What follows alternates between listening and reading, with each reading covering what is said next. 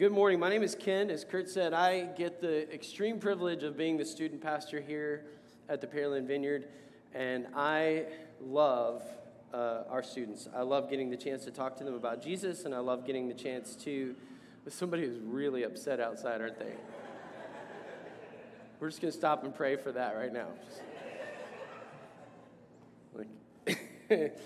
I love getting to talk to them about God's Word, and that's the message series that we've been in recently, talking about why read the Bible.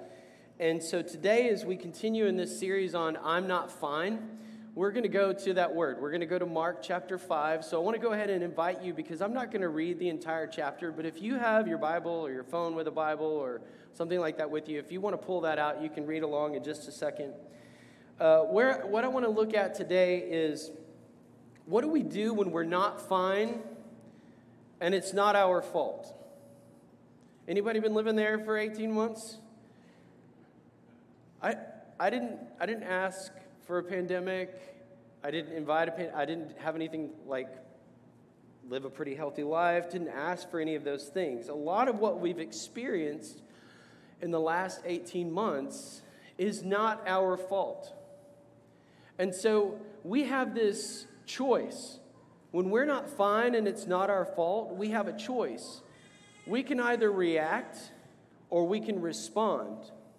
And today we're going to look at two stories of one of depression and illness that is absolutely horrible to think about, to imagine. And the other one is a story of oppression and a person who is certainly not fine, has gone years under this oppression, and we're going to look at how Jesus dealt with that. But I really want to bring us to that point, because I don't know about you, but a lot of times when I look at what's happened over the last 18 months, the question comes up, why? Does anybody have an answer? Because if you do, I'm going to sit down and y'all can, I don't have an answer for why. I understand what's happened, and I understand how it has affected my family and my friends and my community, but I don't have an answer for why. And one of the great wrestling matches, I think, as followers of Jesus, one of the great wrestling matches that we engage in is, how do we respond when we can't answer why? So I really hope that as we get to the end of this message, two things happen. One, you get a clear understanding that Jesus is deeply in love with you, and that not a second of what you have experienced is beyond his understanding, his view, his compassion, and his desire for it to be better. And the second thing is, at the end, I really have a sense that God wants to bring freedom and love and compassion to some of the folks that are in here today. So we're going to pray for that, okay? So let me get moving. I'm going to pray real quick. Lord, I just pray that you would open up our hearts and our minds to the reality of your love, your concern, your care. Lord, the parts of our heart that are hardened because we're angry or we're bitter, would you soothe those for the next little bit of time? And let your love and the truth of your power become evident to us. And I thank you for your word. I thank you for the Gospel of Mark and how it shows us the truth of who you are and how much you care about us. And Lord, help me to get out of the way. And Holy Spirit, you bring what should be heard. Amen. So the first story is a story of a spiritual battle. And if you're looking in your Bible, it starts at chapter 5, verse 1. And I'm not going to read it all to you, but here's the setting. Jesus is traveling with the disciples, and it says they went across the lake to the region of the Gerasenes. When Jesus got out of the boat, a man with an impure spirit, which is the understatement of the entire story, came from the tombs to meet him. This man lived in the tombs, and no one could bind him anymore, not even with a chain. So here's the setting. You have this man who is filled basically with demons, and he's gone so crazy that he chooses to live in a graveyard. And the story goes on to say that all night and all day he screamed and yelled in torment. It's like Hollywood stuff, right? And that they tried to bind him because he would harm himself and attack others. So they tried to bind him with chains. They put shackles on his feet. And he was so strong, so empowered by Satan that he was able to break those chains. And they could not contain him. And so they just left him to do that. So here's Jesus. And if you, I started to give a picture, show you a picture of the Decapolis, but I couldn't find one that had the right pixels that I thought would be on there. So picture of the Decapolis. When you get across the lake, the Decapolis where this person lived is kind of off to the left. There's a cliff up to the right, and it's all tombs. And they're still there. You can go see them. And so this person, this man, lived in those tombs with all the stinky bones and all the rot and all the stuff that involved. And basically screamed, if you see it on the side of the hill, he's screaming towards the city all night. So, if you can imagine what that scene would have looked like. And as Jesus gets off the boat, this picking up in verse 6, it says, when he saw Jesus from a distance, he ran and fell on his knees in front of him. He shouted at the top of his voice, "What do you want with me, Jesus, Son of the Most High God? In God's name, don't torture me." This is a demon asking, or multiple demons asking for mercy. Because Jesus had said to him, "Come out of this man, you impure spirit." Now, I have to think a little bit that Jesus landed on the shore, heard the screaming, and was like, okay, enough of that. It's not like the guy asked to be healed. I mean, Jesus was fully human. He got annoyed with the barking dog in your neighbor's yard, right? He was like, I'm here to do something, and you shut up. So at his command, at him saying, come out of this man, you impure spirit, the man runs. He comes and says, don't torture us. Jesus says, what is your name? Understand, and I'm not going to spend forever here, the power of Jesus to look into the eye of a man inhabited by multiple demons. I know sometimes we paint this picture of Jesus as someone who's a little bit like, as Ken Blue called him, Zippy the Wonder Christ. He's like just really nice, and he pets lambs all day, and he just sits on a cloud in heaven at God's right hand, and he doles out cookies and brownies. That's not the Jesus of the Bible. The Jesus of the Bible looks into the eyes of a possessed demoniac who attacked people and says, hey, who are you? I think in that question, what is your name? He's not just trying to get so he knows what to call him. Thanks. It was 3, which is God's approving it. I'm just going to stop now. He's not asking his name so he knows how to invite him to the next, birthday party. He looks him in the eye and he's like, who are you to stand in front of me? That's the Jesus of the Bible. And that's important because when we are going through oppression, when we are going through anxiety, when Satan is kicking our behinds, we need to understand that we are under a Christ that has no fear of anything he can bring. No fear. And it's hard because we're human, right? And we're like, what if this doesn't happen? What if things go wrong? What if I die? Jesus has no fear. The demoniac replies, my name is Legion. Now that's important for lots of historical reasons. But a legion in the Roman army was 1,000 soldiers. So he uses that. That's intentional. A legion is 1,000 or more soldiers. So this guy is inhabited by 1,000 or more demons.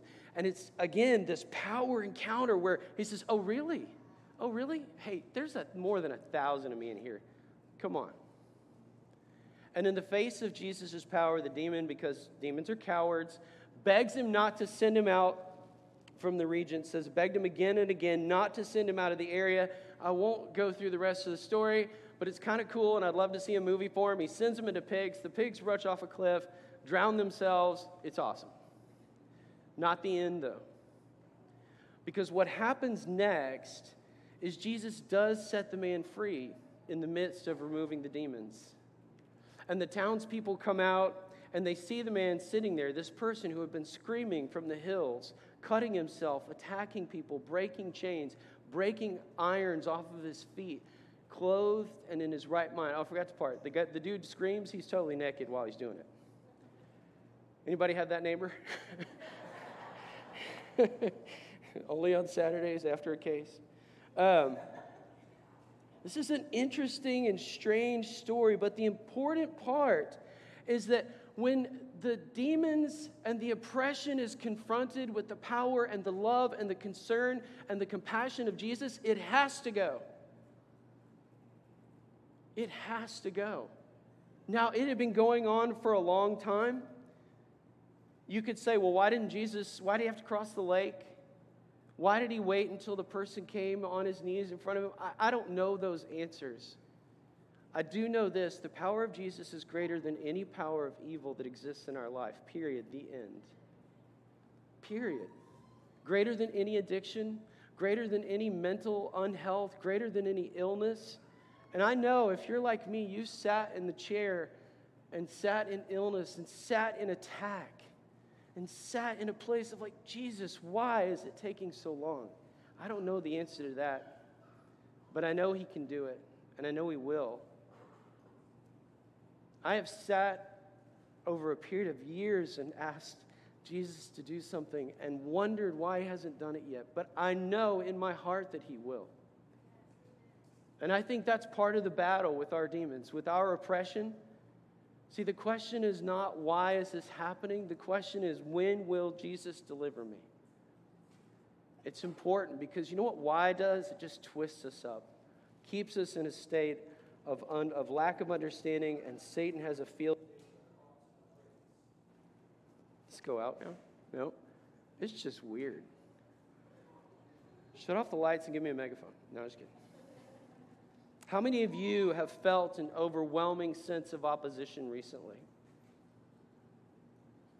I have.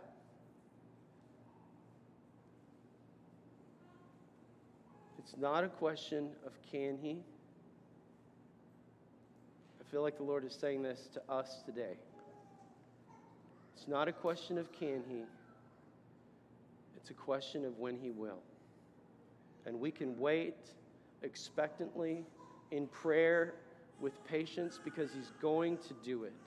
I believe it. We were meant to live free. Free of spiritual oppression, both from outside forces and from internal forces.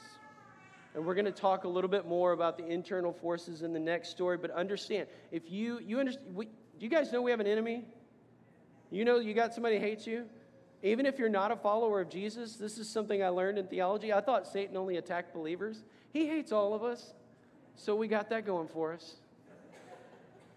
If you are created in the image of God, which means you're a human being, regardless of gender, ethnicity, any of those things, if you were created in the image of God, Satan hates your guts. And he's trying to kill you. So if that doesn't keep you up... No, I'm being a little bit funny, but understand, we have an enemy. I'm not, and I want to be careful. It's not parking spot. I call it parking spot theology, which is if you find the parking spot you want, then Jesus loves you. And if you don't, Satan's oppressing you. You know? It's not what I'm talking about. But I'm saying there's a force in this world that is actively attempting to thwart you and take away and make you question your identity. Because your identity is wrapped up in God. He's trying to destroy that. So we were meant to live free of spiritual oppression. One quick thought about this story before I move on. Isn't it interesting that Jesus didn't make stronger chains? Could he have? He invented titanium. I mean, I'm no physicist, but he did it. He could have made stronger chains. That would have made everyone in the city feel better. But he didn't. Why? because you're meant for freedom.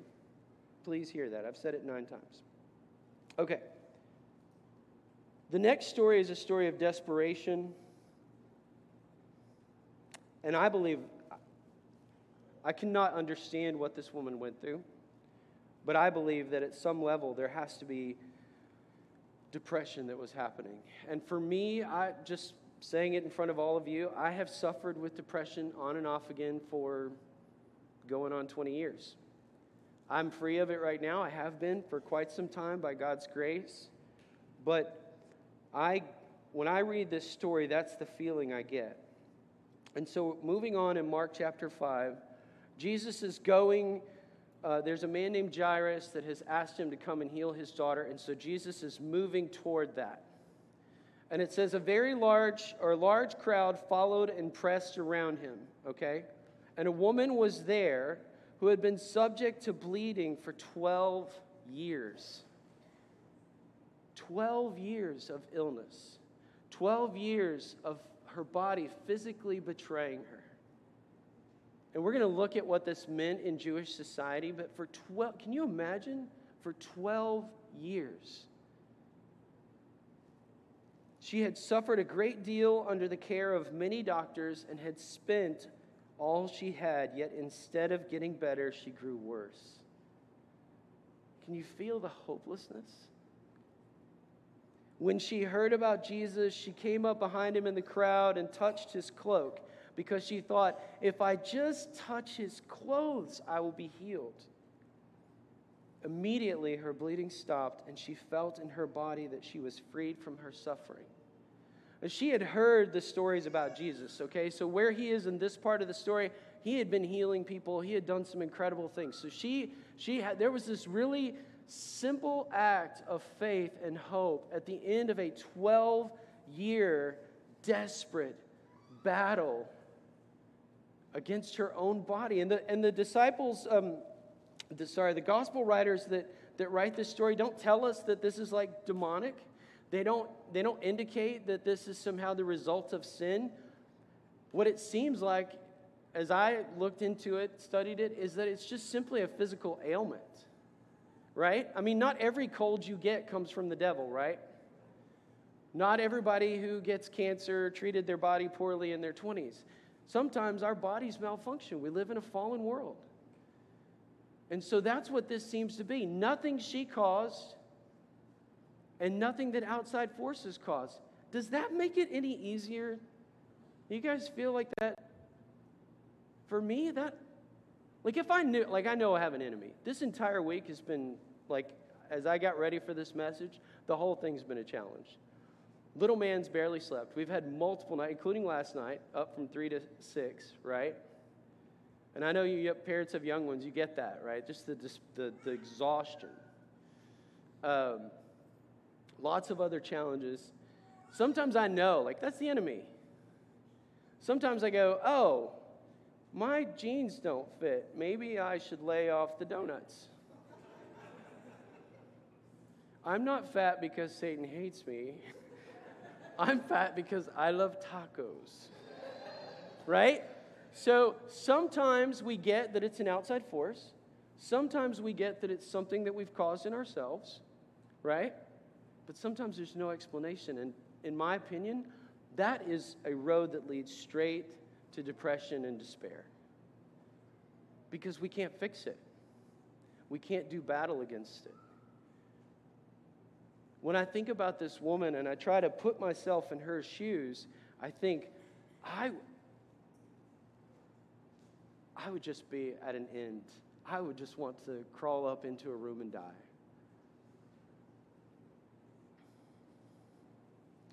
Under the statutes of the society that she lived in, let me give you a little bit better picture of what life would have been like for her.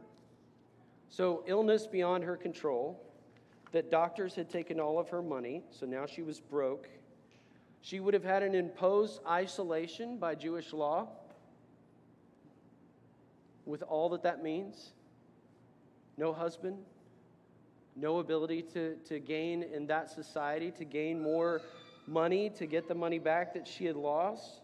No intimacy with other people. She would have had to thought about where she went. She couldn't have gone into the sanctuary, if my understanding is correct. She couldn't have gone into the synagogue, So it would have affected her relationships with her family, with her friends. She would have an inability to have children. For those that have wrestled with that in their lives, I've seen and talked with friends, it's devastating. Like, it's heart-wrenching when you want to have a child and you can't.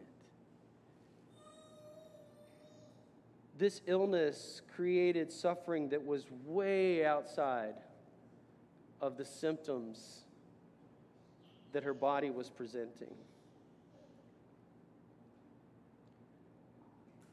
You know, my thought is, why wouldn't God heal her before she met Jesus? Have you ever?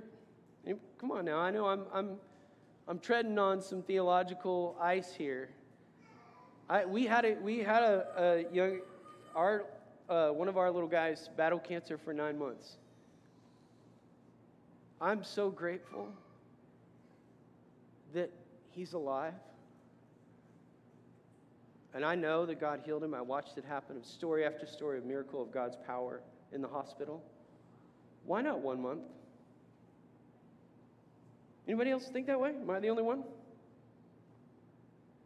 Not long after we were in the hospital, Kurt and Lauren came and visited us. They brought us Chipotle, blessed us, prayed. Why not right then? Kurt, you're a powerful man of God. You have incredible faith, incredible strength. Lauren, I've known since, I don't know how old, but both of you love Jesus.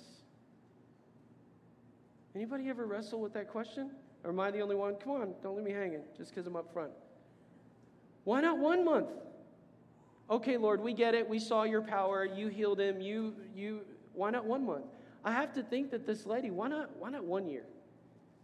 I've been asking God to heal it for 12 years. Why?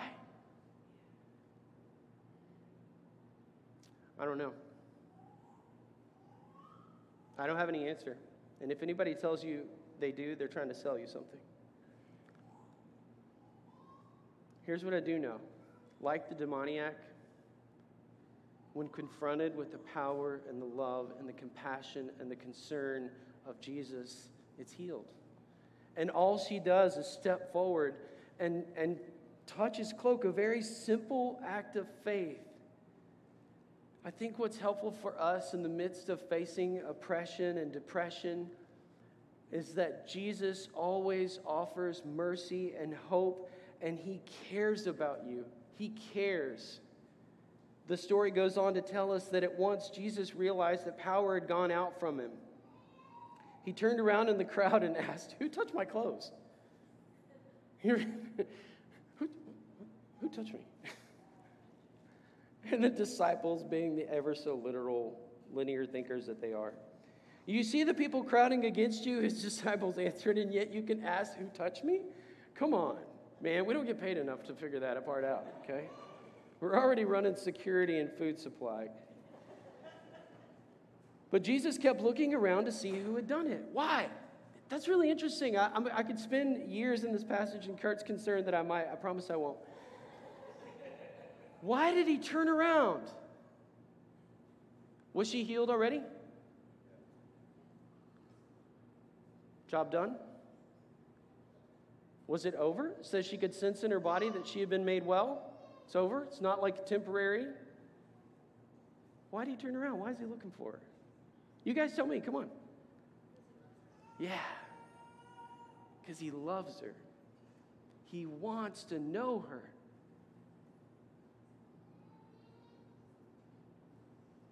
How many of you have had someone that you've prayed for pass away? Beg the Lord to heal. It does not mean that he doesn't love that person. And it does not mean that he doesn't love you. There is this specific attention that Jesus gives to people that nothing else in the world offers. And when you are in your darkest, I don't understand moments, he's looking around for you. Who's calling my name? Sorry.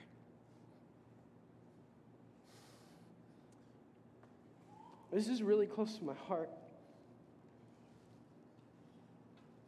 Jesus knows each one of us and our suffering, and he cares about it. And don't you ever let the enemy tell you that he doesn't. The moment that voice comes in that says, God forgot about you, God doesn't care that you're sick, God doesn't care that you're depressed, God doesn't care that you lost your job, God doesn't care that your relationships are falling apart, God doesn't care that you're enchained in addiction, God doesn't care. That is a lie from the pit of hell and always has been and always will be. He's looking around. Who touched me? Who called my name?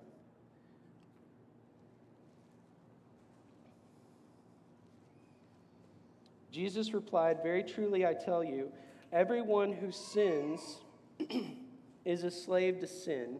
He says this in John chapter 8. Sorry, I jumped Gospels. Let me go back. But Jesus kept looking around to see who had done it. Then the woman, knowing what had happened to her, came and fell at his feet, and trembling with fear, told him the whole truth. He said to her, daughter, your faith has healed you. Go in peace and be freed from your suffering. That's such a beautiful end to a really dark story. And I think that Jesus has beautiful ends to our really dark stories for each of us. Actually, I don't think it, I believe it. I know it. I've seen it happen. He knows each one of us in our suffering, and he cares about it deeply. When talking to some of the rulers in this account that's captured in John chapter 8, they start talking about who their father is and their righteousness and that they're children of Abraham and that they know the Mosaic law backwards and forwards. And he says,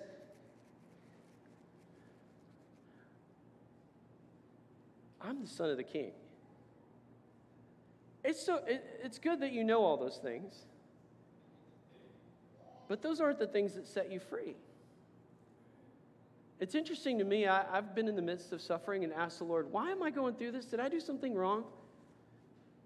I'm just going to hit all the points today. Anybody ever felt that? Right?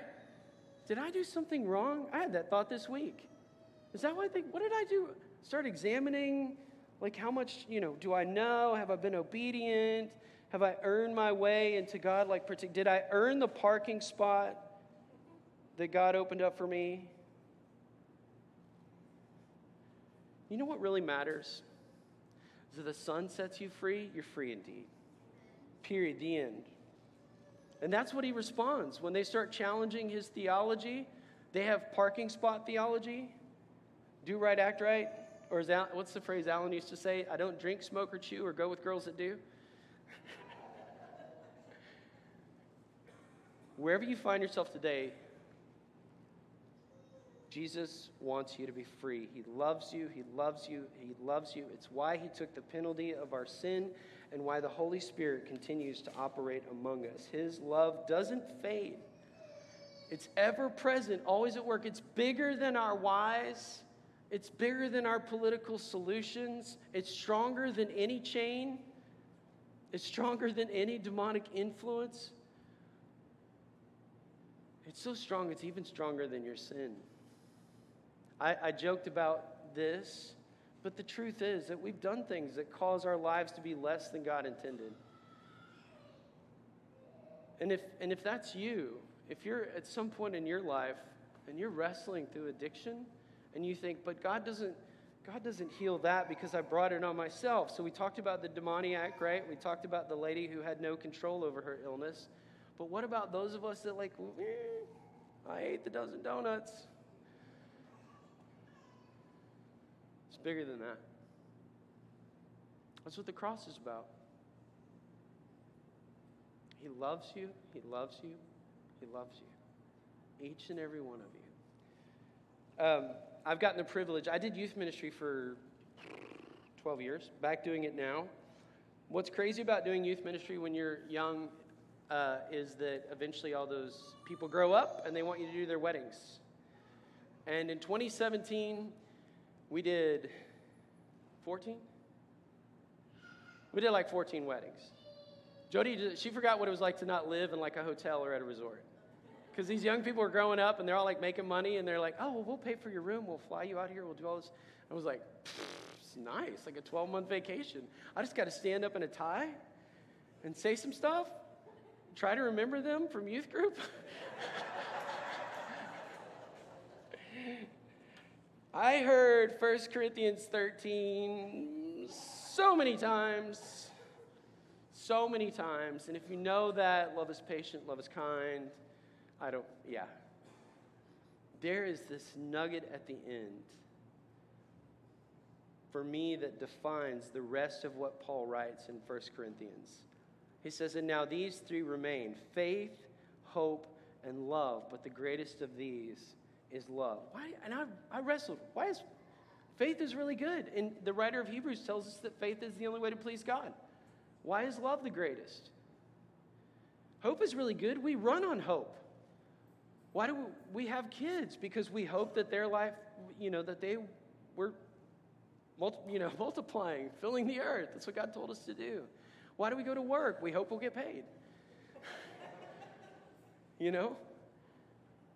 hope. Hope is really important. It's so much of what drives us as human beings. And yet Paul says love.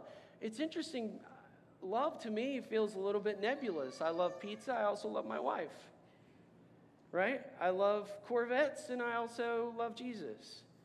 So what love feels a little nebulous. And I think I've figured it out. And this is where we're going to end today because we're going to practice the strategy. So faith is a gift. I heard a young person tell me one time, faith is a gift. God has to give it to you. I thought, so true. We cannot manufacture faith. It's a gift of the Holy Spirit. Hope is the result of faith. So hope is the understanding that things will get better or that God will move and God will act, right? There's a great statement by a guy named John Maxwell. Used to be a pastor, now he's a business leader, wrote a bunch of books. He says, hope is not a strategy.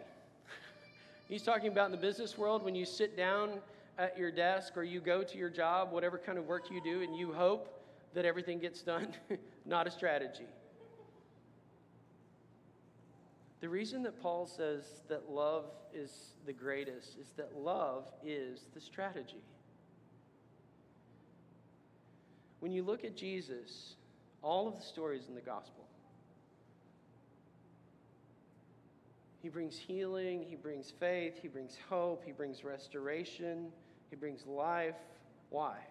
Because of love. Love is the strategy. Love is God's strategy for your life. You want to know why he wants to heal you? Because he loves you. You want to know why he wants to make your life better? Because he loves you. You want to know why he wants to rebuke the enemy when the enemy is stealing and killing and destroying? Because he loves you. That feeling when we get during worship, anybody else? I never want it to end. I always stand up when I do the announcement, like, can we just keep doing that? I've seen Kurt's sermon. Sorry. I can promise you that the three, that we've known each other long enough, I will get that back. Sorry. I just love, what is that feeling? It's God's love through worship breaking into our hearts. When you feel that, when you hear a song, when you see a piece of art, when you walk past a flower, you smell bread baking, whatever those, that's God saying, hey, I love you. I created this whole place for you. I created this family, these people, these friends, this community, this church. I created it for you because I love you. And that's the only reason. And you didn't do anything for it.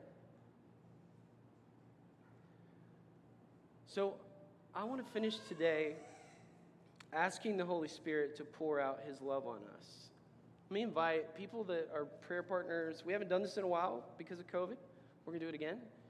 So if you're a small group leader or you're someone who's been trained to pray for people, or would you please come down front now? You can go ahead and make your way now.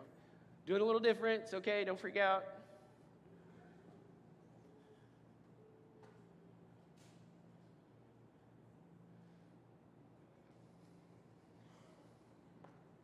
So here's something that I've come to understand.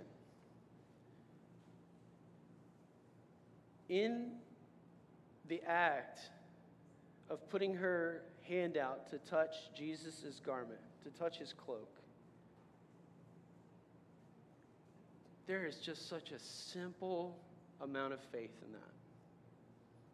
And I have seen in my own life and in the lives of others that sometimes when you have been begging God for a long time to heal you and it hasn't happened, that sometimes a very simple act of faith, asking someone to pray for you. And so that's what these folks are here for, okay? So in a minute, you can come down and get prayer for whatever. If you have a sprained ankle, if you have an injury, you have an illness that you've been dealing with for a long time. And I'm not sure that God's going to heal you today. You may walk out and still be walking through this. But you know what? I believe that Jesus will pour his love out on you. I believe that. I've seen it happen. I shared the story of Kurt and Lauren coming to the hospital when Squish was first diagnosed. I did ask the Lord, why didn't you heal him right then? My friend John Orelli from the Mission Vineyard in San Antonio came and prayed. Ray, all these vineyard people, I've been in the vineyard for almost 20 years. I mean, all these pastors. It was like the heavy hitters, okay? Like the people that you go, oh, well, if they pray, we're out, get the parking ticket. Didn't happen. But for 9 months, Jesus poured out his love. And he's still doing it. And he's still doing it. And he's still doing it. And if that's all I have, that's all I have. But I think he does. I think he wants to heal some people. So, second thing is this.